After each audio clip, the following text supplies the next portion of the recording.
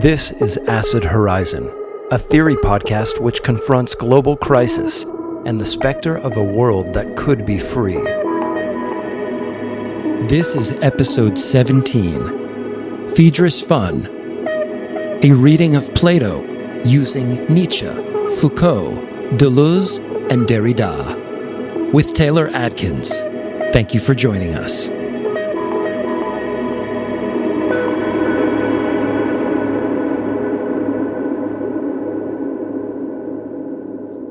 Hey folks, this is Craig. This is our episode on Plato's dialogue, The Phaedrus. When we came up with this episode idea, we thought to ourselves, what would a philosophy podcast be like if you never did a Plato episode? Not a very good one. That's why we decided to do this. Well, actually, Taylor Adkins helped us land on this specific dialogue. This dialogue is pretty important because it touches on a question that we bring up quite often in this podcast. What is the nature of desire? One of our goals here was just to riff and try to come up with some interesting lines of thought or possible interpretations that we could develop at a later time. This particular Platonic dialogue often appears on the philosophy syllabus at a university, so this might be a nice place to revisit should you ever run up against this dialogue in a context where you have to write a paper. In any event, before we get started, I wanted to give a huge shout out to all of our patrons and other supporters. We have a lot of new folks on board helping us out in different ways, and I just wanted to say thank you to all of you. And it's never too late to subscribe to us on Patreon or to support us in any number of ways, including visiting our merch store, for which we have the link in the notes for this show. Without further ado, let's get to our discussion with Taylor and see what's going on inside the Phaedrus. How are you doing, Taylor? Oh man, I'm great. I'm good. Just listening to you guys. Will brought up we could obviously, bring up someone like Derrida who would turn things on its head and say, writing precedes speech and all that. But I also don't want to necessarily go into that either. I just read the Pharmacon essay this morning. Really? You're doing real prep for this. Now, does he say that there, or does he already say that earlier in an essay in Writing a Difference, or maybe in Of Grammatology? I assume in Of Grammatology he has one of those moments where he's like, writing precedes speech and whatever. And then in Of Grammatology he makes that claim. What he's going to sort of do in his introduction of Difference, which I'm sure I pronounced so poorly, so the Derridians can just bash me over the head. No, you're fine. 8 out of 10. I'm not nailing the French courses, but that is a huge part of grammatology. I think one place where I would like to go with Derrida would be specifically in the way that he addresses how Socrates in particular here sort of tries to make writing into some sort of stagnant and crude. When Socrates says speechwriter, he almost says it with a level of contempt, the way in which a true rhetorician today would lambast a politician for being tethered to a teleprompter or something. Well, it's the same way. It's the same way that Plato obviously has scorn for the word rhetoric, right? I mean, the way it's debatable that he coined the term, but he's one of the sources for that word in Greek, and so there is that kind of stank on it, right? And anyway, keep going. No, I think that's absolutely right. I think too, this is where you can start to make those distinctions between Aristotle and Plato as well. Yeah. But maybe one area where I'd want to start is it's generally believed that where we actually get the good definition of the soul in the dialogues is Phaedo, and not this. But I think one thing that's generally overlooked, because the way in which this text was presented to me when I first was exposed to it was that, this is just simply about what makes a good speech. What makes a true philosopher? What does the philosopher love? But at the top end of this speech, we get sort of this ornamental explanation of the eros, and that's kind of where I want to delve in, because it's where I'm the most confused. In this dialogue, it seems less a definition of the soul and more another example of Socrates having to turn to myth or allegory or narrative in order to advance the dialogue, kind of like the function of the cave and these other things, right? So it's definitely not a definition in that sense. That happens all over Plato. It happens pretty notably in the Statesman too. When they hit that aporetic moment, Plato's like, all right, hey, let me just recount the myth of ages to you right now. Right. And then he's like, and we're done. No, and that's part of what's interesting too, and I was talking to you about this earlier, is that like, in a certain sense, you can sometimes get more than what you paid for with a dialogue, because they'll spend so much time taking stock of like the things that they have said. This is true of the Republic too, where it's almost like perpetually reteaching you. You know what it reminds me of? Like if you watch like serials on television, it'll be like last week on. Yeah, can we have a skip recap button? Like yeah, right. Like sometimes I desperately want that, because so much of that is like, it's like Phaedrus going like, okay, well, what have we done so far? Like, but I appreciate it in a certain sense that you actually get a real sense of the way in which the Platonist dialogue, the dialectic, is supposed to take shape. Because what's actually happening is, while these two people disagree, there's sort of an interlocutor moment there too that sort of can establish a general narrative of what the final assertions are going to be, what the actual conclusion will be once you reach sort of the end. Once, Socrates says, let's go. Like, let's move from the market. Let's leave this place. That's the way that I approached this reading this time around. It's been a long time since I looked at the Phaedrus. So coming into this, I was thinking, man, I hope Taylor's going to do the heavy lifting on this episode, because I'm going to try to advance a very modest interpretation of it. But the thing that always strikes me when I go back to Plato, especially just reading any other philosophy, is that you have to make sense of the totality of the dialogue, not only in terms of its arguments, but what's happening at the metaphilosophical level. Now that we have the whole history of philosophy after Plato with us in tow as we go back into it, the interpretation that I landed on for today, and I want this to be a tentative interpretation, just to give a middle finger to Socrates right now, just to say, once again, that there is no singular interpretation, but we'll experiment with this one today, is what I see Socrates and Phaedrus trying to do. Ultimately, they're talking about techniques of desire. The interpretation that I'm kind of working on in the last 48 hours is, how can we view this dialogue itself as an agon of desire, of desiring production, and basically a discussion, an agon of ideas about how best to find out what a body can do, because clearly, right away, they're going after Lysias. They feel that his sort of no strings attached approach to sexual relationships is lacking in something. In my interpretation, I think it is, but I don't think Socrates' take on desire is great, in my opinion. So, maybe we can go into that a little bit more. I brought in the notion of puissance and pouvoir in French. And I was just thinking about that as I was developing this kind of theory of desire. And I remembered Deleuze's J is for joy in Abécédaire, where he talks about basically that which composes like a milieu of desire, or, in the form of a romantic relationship or a friendship, is a combination of, good power and bad power. Think about all the relationships that are a compounding of affects, a development of affectivity. But then beyond that, there's of course obstacles in relationships too. And no single relationship is one way or the other. It's basically a host of forces all lumped in together.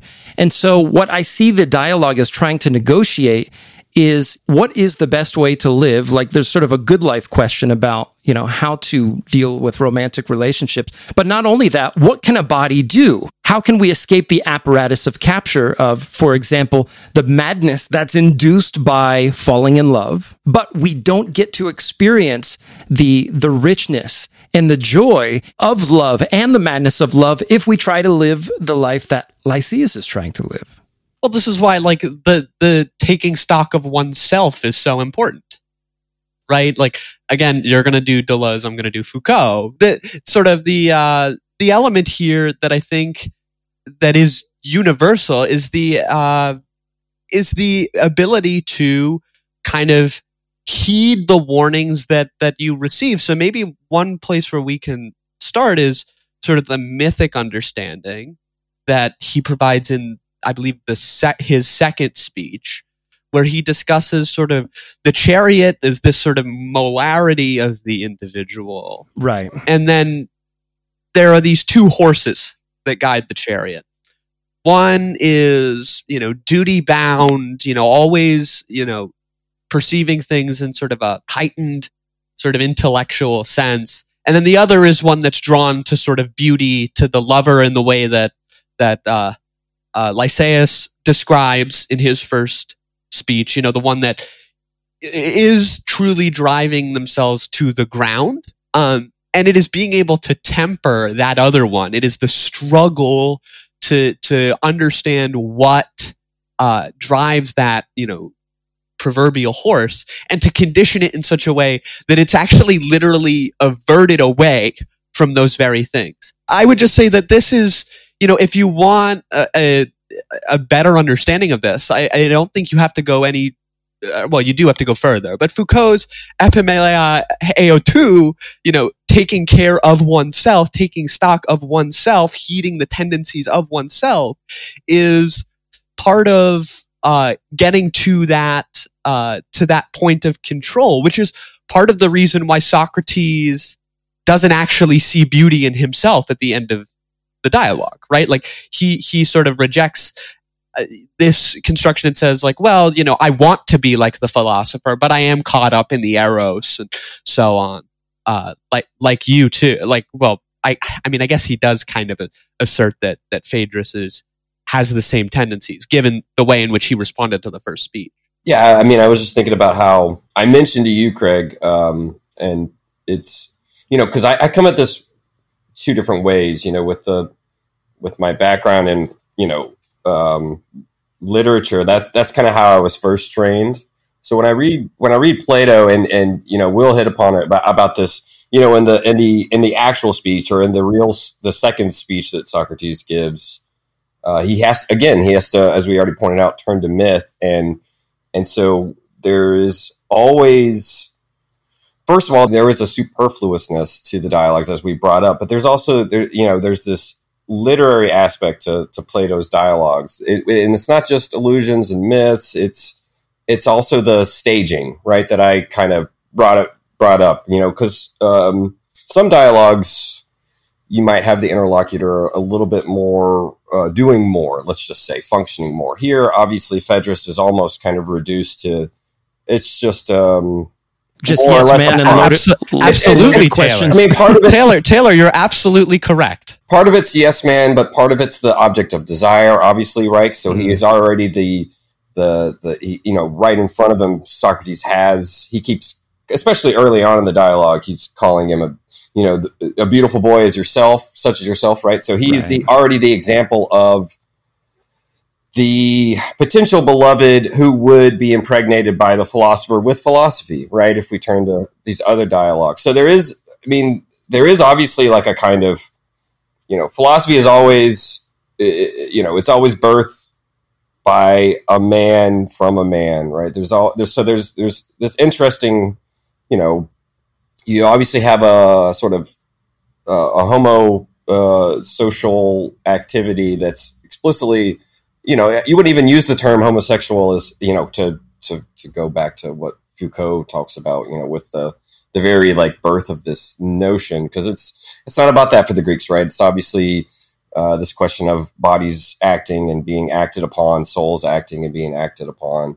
But what I wanted to point out with the staging is, I I'm interested in this movement from the speech of Lysias that is given by Phaedrus, and supposedly he's reading, right? They spend a lot of time pointing out that, like, Phaedrus is like, I don't know if I could do it do you off have the a top of copy my of it under your head. cloak? But what's that? What Socrates is like, what you got there? Like, so it's, so there's a hiding of the book, right? There's this dissembling of, well, I actually have the dead words, on these leaves. And then there's, the leaves of the book, the dead book, are contrasted with the tree that they come to, like, sit under, even though, like, Socrates says trees don't have anything to teach me. There is this linguistic play going on that we see. We could talk about other linguistic plays, but my fascination is this move from the hidden book that is exposed, and then Lysias reads it, obviously with his face towards the page, not towards Socrates, as he would be if he were actually giving, speech from his, soul, let's just say. And then Socrates hides his face as though he's reading, as though he's, but he says it's because he wants to hide his shame. But I also think it's also so that he doesn't break character and start laughing, right? Because it is a joke. It is this kind of cosmic. But then the joke is that he takes Lysias' speech and magnifies, so to speak. He kind of magnifies the, and not just to distort, but to like hone in on the kind of distortions he sees rhetoric doing to truth, right? Because love is sort of that which can, like, bring us to truth. But like, to like bring up how Badiou reads Plato, it's that the reason why there's a difference between the philosopher and the sophist or the rhetorician is that the philosopher takes a stand on truth. So this we have these classic binaries of, like, hiding and revealing. It doesn't have to be Heideggerian in that sense, but it's acting, right? There's a theatrical nature. Are you sure it's not all about disclosure? But that's the thing, right? Is that it's disclosure of, phenomena, and, like, again, it's too, in that sense, we're getting abstract, because really I really do think there's, like, a concrete kind of, Plato is doing a kind of taking the dialogue, and he is thinking about theatrical sort of directions, right? There is this Socrates is kind of going through, he's always performing in various senses, not just sort of linguistically, not just quote unquote dialectically. We always have to be very wary that Plato is, like, pulling the strings and Socrates is pulling his strings, right? There's that famous, I guess is it the cover for the postcard, Derrida's book with, I think it's, with Plato behind, right? Yeah, it's like the puppeteering. Right. So that we always, and Socrates, like, lures us in, and we get immersed into this world where we are potentially in this position of the interlocutor, or at least in some of these later dialogues, especially, right, where it is more Socrates as sort of the old master, right? And so we can kind of lured into that. And this is why I said yesterday, I said it to someone else, but I was talking about how, I had this great teacher, this great class about, it was all about the sophists. It was this guy who spoke great English, but he was Greek by like culture and learning. And so he had this whole class about it was basically sort of playing off some of these early, sophistical works, the main sophists that we even have stuff from, like Gorgias, and playing that off of Platonic dialogues, right? So when you read the Gorgias, which in my book, it's, the translators say that Gorgias is supposedly the companion piece to Phaedrus, right? When you read the Gorgias, you see Gorgias, like, assent to a number of, like, steps in the logical chain that he explicitly wouldn't make, that he already shows himself not to be, amenable to in his, like, encomium of Helen, his praise of Helen, or his on the non-existent.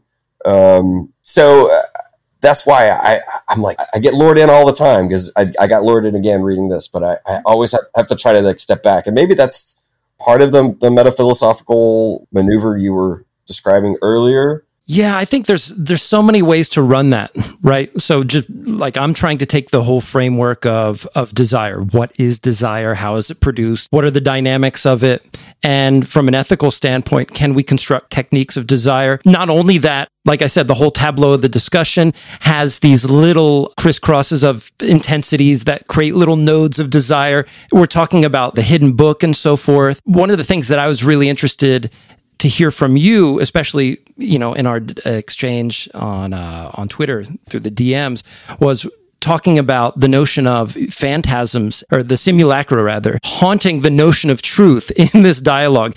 Reading this dialogue, and like I said, I'm coming to this, pretty fresh after not having looked at it for a while. It made me realize how paranoid Socrates is on so many levels. Paranoid about love, paranoid about philosophy, about truth, about friendship, about oration. The theme of paranoia runs through these other threads of desire, some of the other things that we're talking. Well, say a couple more words about, just reiterate what you actually mean by paranoia. Like, just, we could talk about what it actually means in Greek, right? About sort of, but that's not what I mean. I mean more like, I think first and foremost, the figure of philosophy is one that Socrates wants to be dominant. Plato wants to be dominant, and he wants that to displace the figure of rhetoric. But it seems like rhetoric, and not just rhetoric, we're also talking about writing. Yes, I would say these other forms of discourse. And it's interesting because even the dialectic is one that I think is suspect to Socrates, although it's not fully articulated. Otherwise, why would we be making these recourses into myth?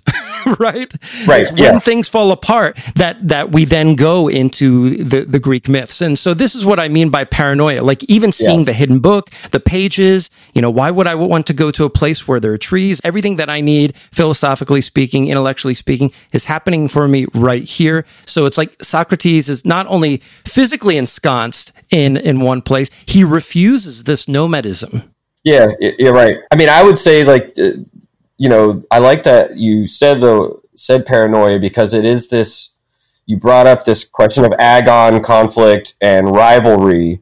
And, Deleuze talks about it too, in many different places, where with Plato, it's always this question of sort of a hierarchy of claimants and rivals. And that's right.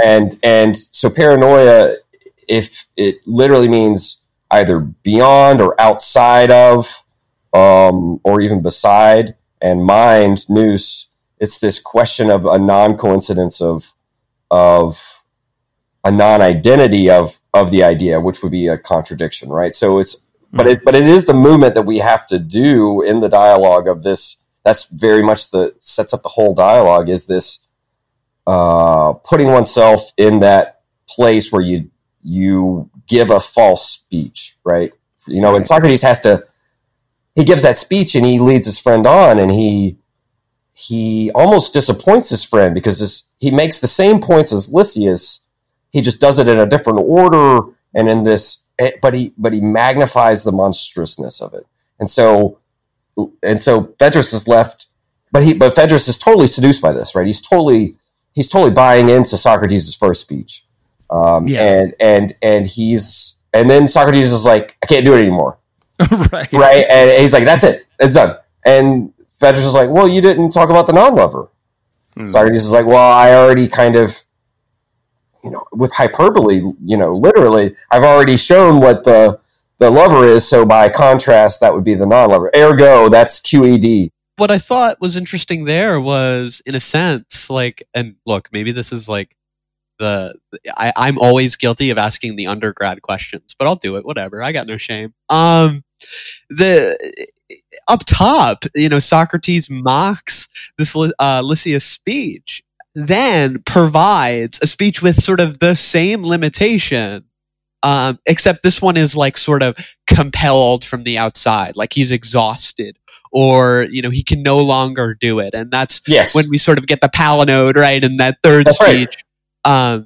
But to me, it's just an interesting sort of moment, and I wonder what that served, other than the sort of like standard rhetorician's response, which would be, oh, well, the content in the second speech was sufficient enough that a reader could simply, or a listener could simply deduce, because it's never that way in the dialogues. Right. You know, so I'll fight with the greatest of rhetoric professors on that one.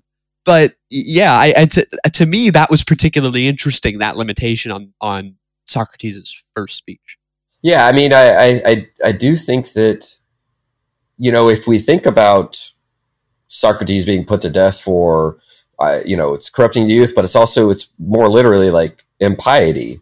I mean, Socrates stops not just because of shame or because he's laughing. His reasoning is very quickly this question of violating like the sacred non-piety. I mean, that's what his concern is. But also it's also this location, this landscape. They keep referring back to like with the cicadas and the song and the tree and the brook and the heat of the day. They're always reminding us of this, that this is taking place like as a scene. And there is the site itself is supposedly 100 yards down from, you know, what the fuck, where Boreas took off with that nymph. You know what I'm saying, right? There's so the all of these elements to keep us in mind that there's something, and you notice that he doesn't invoke the muse in his first speech. He doesn't invoke until he actually, the palinode is when he invokes the muses. So that even there's this, but the palinode itself, I mean, he has to apologize. He has to apologize to the sort of the natural spirits or the gods that inhabit the place. And they might strike him down. They might either strike him blind, as he gives the example of, or worse. Yeah, and if he becomes, you know, blind or deaf, he says, you know, these questions can no longer be sufficiently answered. Right? The philosopher, it's castration. Yeah, right? Yeah. I mean, it's a kind of mental or really spiritual, right? Because the word suke has, just like the word Geist and Esprit, we don't really have this in English, but, you know, spirit is, soul is already kind of equipped with mental attributes. So I find it, I want to go back to what Craig said, though. I mean, Craig keeps pushing this the paranoia bit, right? Well, the paranoia bit, but no, back to this question of desire. And I wondered, do you guys, what translations are you working off of? Do you have the Hackett translation? The Hackett collection, but the translations vary on the collection. And the Jowett translation is different. Oh, it's totally different. What you linked me, Craig. So I'm working off of so this is Nehamus and Woodruff. Yep. Okay, I'm just wondering if you have the actual complete collection, the big red book. Plato's Complete Works? Yes, it should be on page. That's what we're working out of. Okay, good. Did you guys see the footnote on 529? It's the 28th footnote of the whole piece. I don't have it in front of me, so I'm 529. Can you give me the desire? Yeah. Okay. Yeah. No. So what I was gonna read to you, Craig, is please that. So this is 251C in terms of, it's 528 in the pages, but okay. He's talking. He's in his second speech, and he's talking about. He gives a kind of definition of desire that would have had a kind of wordplay that I think the contemporary Greek would have gotten, that there's a linguistic playfulness going on, and that's why the translator has this note. But Socrates says, he's talking about the soul and growing wings, and he says, when it looks upon the beauty of the boy and takes in the stream of particles flowing into it from his beauty, and then parentheses is, that is why this is called desire. When it's watered and warmed by this, then all its pain subsides and is replaced by joy, right? So it's this movement of, you know, trying to burst those wings through our little soul, container, cocoon, so to speak. Cocoon, yeah, I like that. Footnote 28 says, desire is hemeros. The derivation is from mere, particles. Let's see. I don't know how to pronounce that, but E-N-I, something like that, right? Go, and then rain is flow, right? So it's this portmanteau word. And again, it's possible that this is a more technical term than maybe an everyday term in Greek. Just the way that parenthetical aside in the speech, right? This is why it's called desire. I wonder if it's, that'd be something for a scholar. But in any case, this question of desire as flows is interesting, right? I mean, this question is it's a stream of particles. I mean, there's almost a quantum aspect to it without any sort of intention on Plato's part. So if we wanted to fetishize language in a kind of Heideggerian way, that we're going back to the old words, I think it's pretty cool what the translators do there, at least to take the time to say, well, this is important enough for the person. It's definitely in relation. It's definitely in relation to Eros and contrasted from Eros. Right. What necessarily that can help us with as it relates to Craig's question, I don't know. And look, again, maybe this is just me like carrying my burdens to every text I read. The one thing that Craig brought up, which I thought was interesting, was the way in which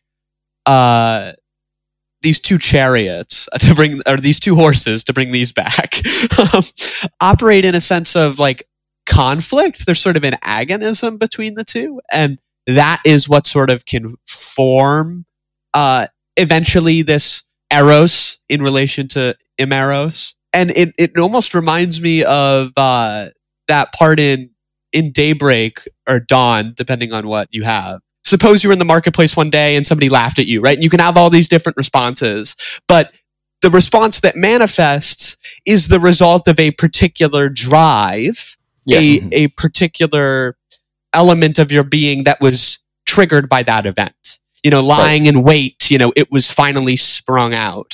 And in this dialogue, there's a moment like that where, once the two lovers are, finally at this moment of consummation or whatever, sort of a sexual, physical love, that is when this sort of one drive is allowed to have in this translation, its little fun. It gets its due.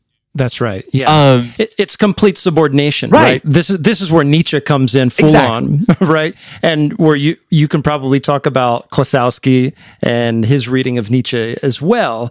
Basically, Plato, he's articulating, he has his own little body without organs, in the form of this chariot, right? But I mean, it's not it's not quite as sophisticated as that. However, you have the white horse and the black horse, can it get any more dark than that? And where ultimately, like you said, the dark horse, the one that has the meaty shoulders, as Plato say, he will get its due. Remember, that's the horse of excess, where the other one is the horse of rationality, right? And so ultimately, this entire image that he presents, and the object of desire being the sort of third term that negotiates the transfer of power from the black horse completely to the white horse, right, is really the process of internalizing ressentiment in some sense. This is what Nietzsche's raging against, is that there's going to be one drive, the rationally headed, entirely cephalic drive that dominates all others.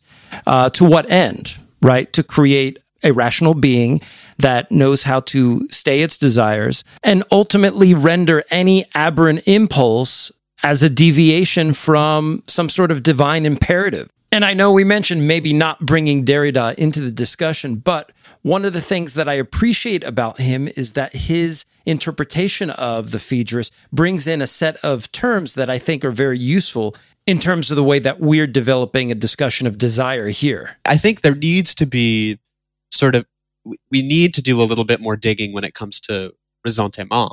I don't know if I'm necessarily satisfied with the understanding of sort of this internal suppression as being manifest in ressentiment as it's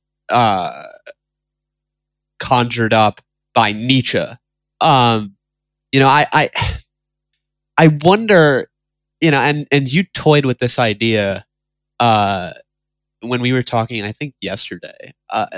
Is Socrates sort of the figure of ressentiment throughout these dialogues? In a certain I think so. sense? And that I actually think is not only like awesome, but I also think it's definitely worth looking at academically, particularly given the disdain that Nietzsche has for Plato. It's a casual but real one. He refers to like the Republic is soporific, and he's going to sort of lean into the realm of the Bacchic, which I think comes up here once or twice.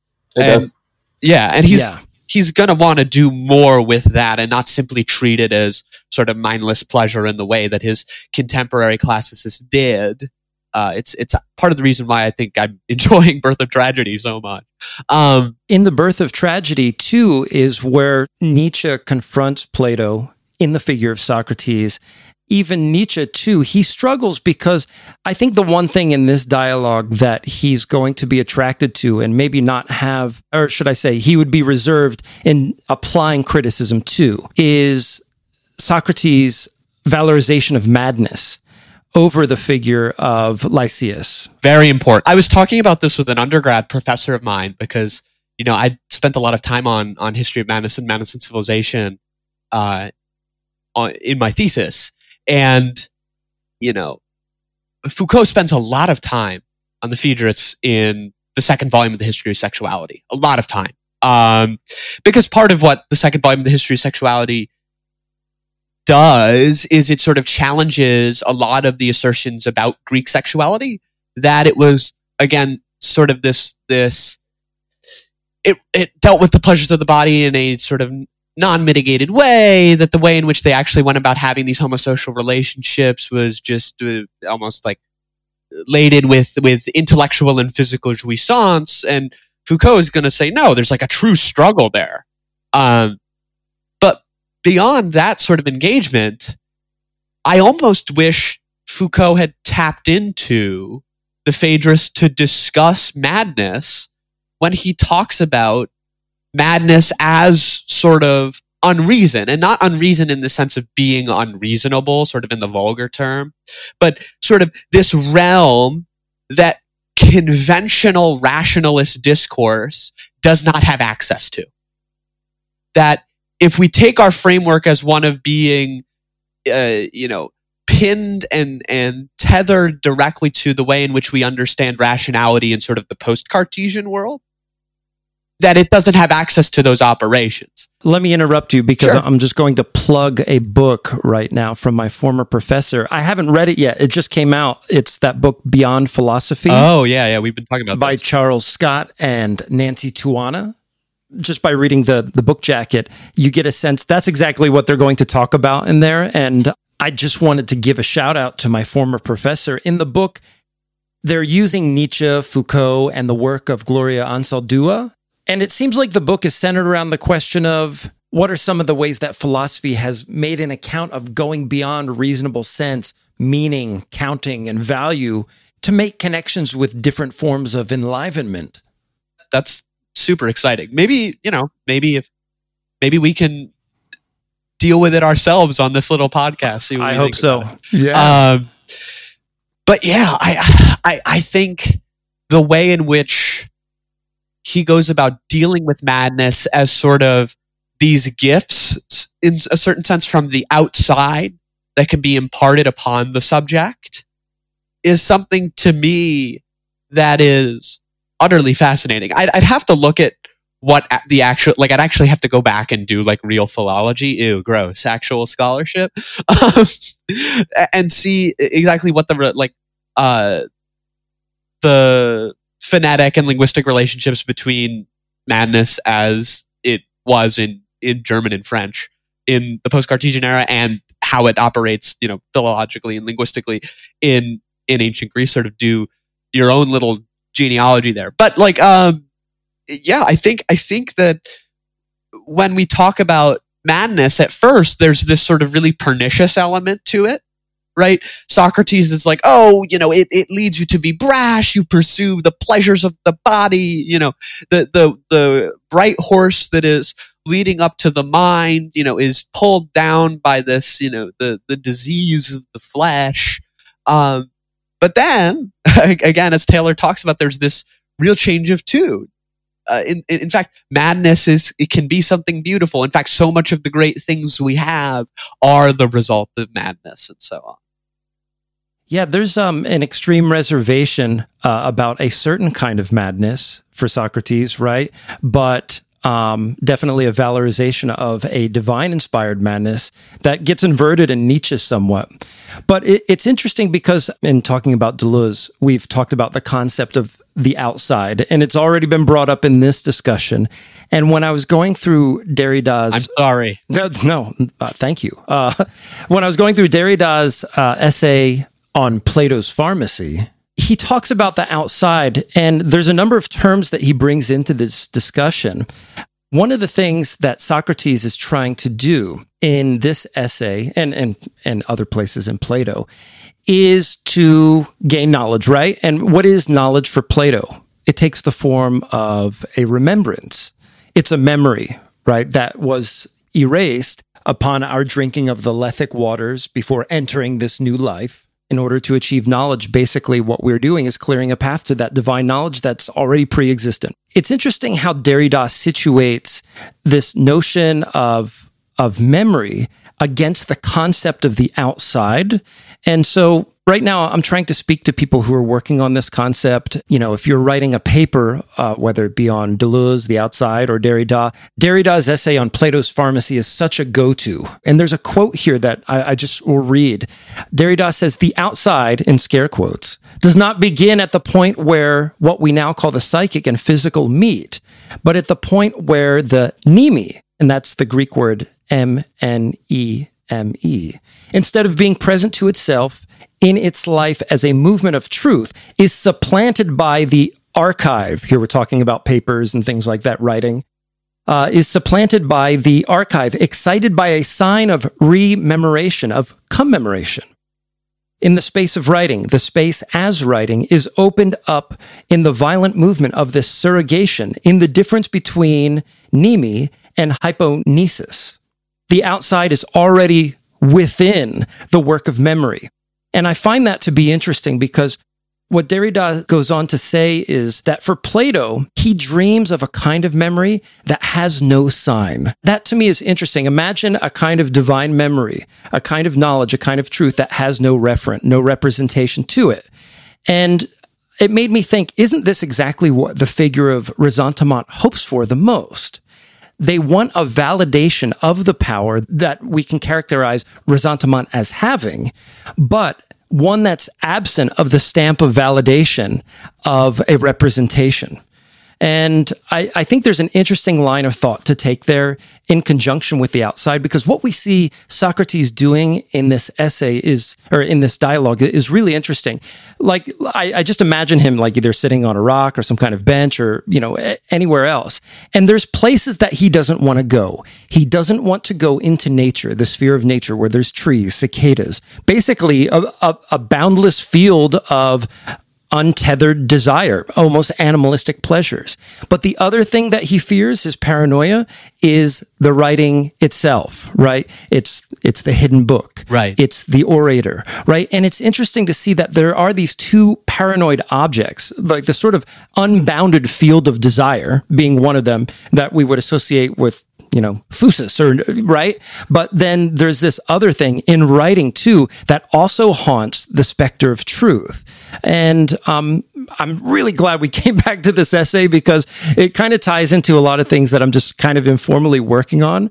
But maybe we can pick up a discussion of the outside. I'm curious what Taylor thinks about that. This question about a writing or a text, divine or not, our pure idea, whatever, that would have no sign. I don't know if I would put it that way, at least in terms of the language set out in the Phaedrus, especially at the very end in the last few pages, because, for Socrates, it's the very fact that writing needs an external support. So it would always be in need of a living, breathing discourse, speech to come and like help focus its sign, right? Like an arrow. So I think that's what Socrates is worried about, is the fact that kind of like, a couple hundred years later, where you'll have this parable of Jesus will tell the parable of sort of the farmer sowing seeds, right? That's kind of how proselytization is to a certain extent, right? It's just you're throwing seeds out there. Some of them land on fallow ground. Some of them land on the pavement. And for Socrates, at least his critique of writing is that it just sort of puts its signs out wherever and just throws them out. It doesn't discriminate and choose.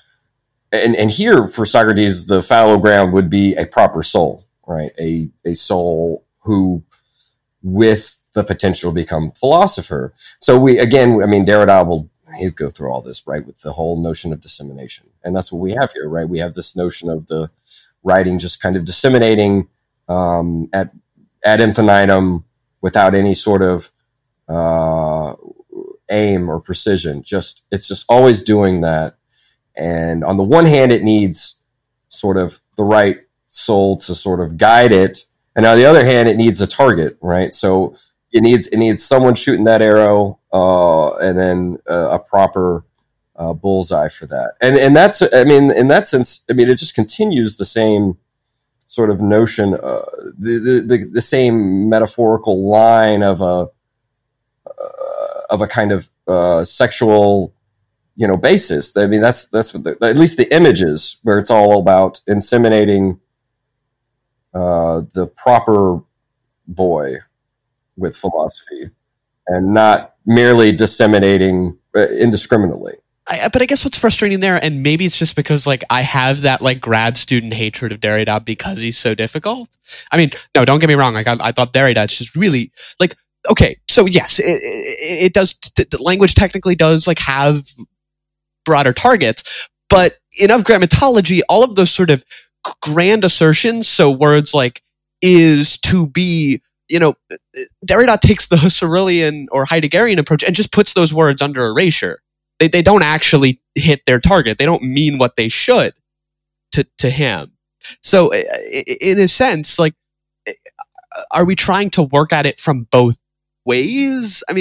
Is this that sort of the pharmacon where it is both like the remedy and the poison? Like I'm lost with this. I think the thing that I gravitated towards has to do with the paternalism that Derrida ascribes to speech over writing, right? Yes. So here's some terms that Derrida attaches to speech. First of all, the father, logos. Even capital, right, in the sense of capitalism, capital, are all characteristics or other figures that get pegged to the notion of speech.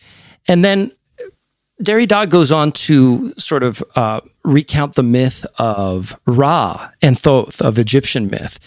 And Thoth is this kind of underworld figure who is positioned as the son of Ra. Thoth is also the god of language, and that's why Derrida picks him up. And so basically how the myth goes is that Ra appoints Thoth to be the steward of the heavens while Ra sleeps, and that's where you get the sun and the moon and so forth, right? But the important thing is that there is this subordination of the god of language by this other paternalistic, logos-infused figure.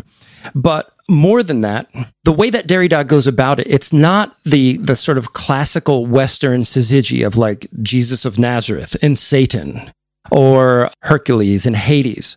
The way that Derrida sort of renders these figures is that on the one end, you have Ra, who's the father figure, and you have Thoth, who's the figure of the son. But rather than being like opposite ends of the pole, right? It's not like, okay, here's positive and negative. The pole that Thoth occupies is one of non-identity, indeterminacy. It's a figure of death, but not death as the negation of life, but death as the repetition of life and death. And therefore, this figure of Thoth is one who's eternally absent. So here comes Derrida's language of absence, right? And so with speech, and now kind of laying all this back onto the Phaedrus, there's this figure of eternal absence, the specter of difference that haunts Logos. It haunts Socrates and his valorization of speech over writing throughout. But this figure never appears as a negative figure. And so one of the ways that then my move that I would make from there is to talk about the way that the dispersion that happens with writing, if we go back to thinking about, speech acts and semiotics as being a field of dispersed desire, writing is a kind of desire that not just gets away. And in the Derridian sense, it's this kind of, it comprises this body without organs that unsettles the body without organs of truth, of speech, and all of the things that Socrates ascribes to being part of the rational dimension of living. So writing is a repetition of life and death, one that's constantly shaking the pillars and foundations of the rational project that comes out of Plato. And it's interesting too, because other characteristics that are ascribed to both Ra and Thoth is, so Ra, he's the king, right? And Thoth, he's the usurper. He's conspiracy. He's secrecy, right? And this kind of ties in to some of the things that we were talking about in the Andrew Culp episode and the Bataille episode somewhat. And how does this play out in the figure of the king? Well, the king, given that there is no tangible figure of the usurper, it plays out as a paranoia. And so, just like I said, in these 48 hours, I'm just kind of like piecing together this little thesis. It's really rough around the edges. You would definitely have to turn to the notion of, the paranoid machine or the paranoid regime of signs in Anti-Oedipus, because it's precisely with overcoding and the rise of the state and the despotic regime that they even turn to Derrida and look at the rise of writing, because it's precisely with this this sort of hierarchization, this hierarchical relation between what we can call it empire or whatever. That's kind of anachronistic, but of an ascendant culture over a subordinate culture. It's precisely that writing gets its birth and dissemination, and we have codes of laws and these other things, right? So I think there is something that I find interesting, that they link it to the paranoid mode and take it in this other direction. Here that might maybe deterritorialize too quickly sort of the line you're on, but I think that you could see that linking up. And this notion about, and you're right, Derrida, even I think it's 275D at the end, Socrates says, well, if, writing, it's not just, it needs someone to be there to like guide it, because he says it needs its father's support, because if writing is attacked unfairly, then someone has to come and speak up for it. Daddy does, obviously. Yeah. Right. So it's, and I think that what again, Plato, and I almost think of the meme, like, we should improve culture somewhat. Oh, you participate in culture, or whatever the fuck. Society. Sorry, let's just say society. Here Plato is writing a dialogue, and one of the main points is how writing is sort of so there's a paradox there. Yeah, there is not a paradox, but irony. We have to take that irony at face value and ask whether or not are we to not, if we don't see that, then we get baited a little bit. And I do think that what Plato leaves out, obviously, is that Socrates, at least as far as we know and what we see in the dialogues, he chooses his interlocutors. And I think that for him, the fact that he could get into a potential dialogue or someone could talk to him who's a drunk or an idiot or whatever that he would scoff at and not waste his time with. That's the same with writing, right? I mean, why? And again, this is why you're calling it paranoia, but it's the same thing, right? And maybe, a book could potentially talk to anyone. There's obviously a surplus there, rather than a lack, and precisely that Socrates could talk to anyone. He chooses not to. There are those with whom one does not, trek, right? You don't trek down a philosophical, unless it's a demonstration, right? So we have the case of, the Meno and the demonstration with the slave, but that's almost like a prop, again, in a theatrical scenery. And so if a drunk stumbles onto the scene, in the middle of symposium, that's kind of edited out, right? It's not a part. It doesn't make it to it doesn't make it past the editing floor. And yeah, I do want to go back a little bit to the Resentiment thing, because Plato really tries to make Socrates out to be like this uber Chad who's gotten so much. He's gotten so much ass and dick, all that he could take. He only talks about it now and theorizes about it. He doesn't even need it anymore. And you see this in the Symposium. You see this in the Phaedrus, where it is this back and forth of is Phaedrus seducing Socrates? Is Socrates seducing Phaedrus? There's all this literature about it. Same with Alcibiades.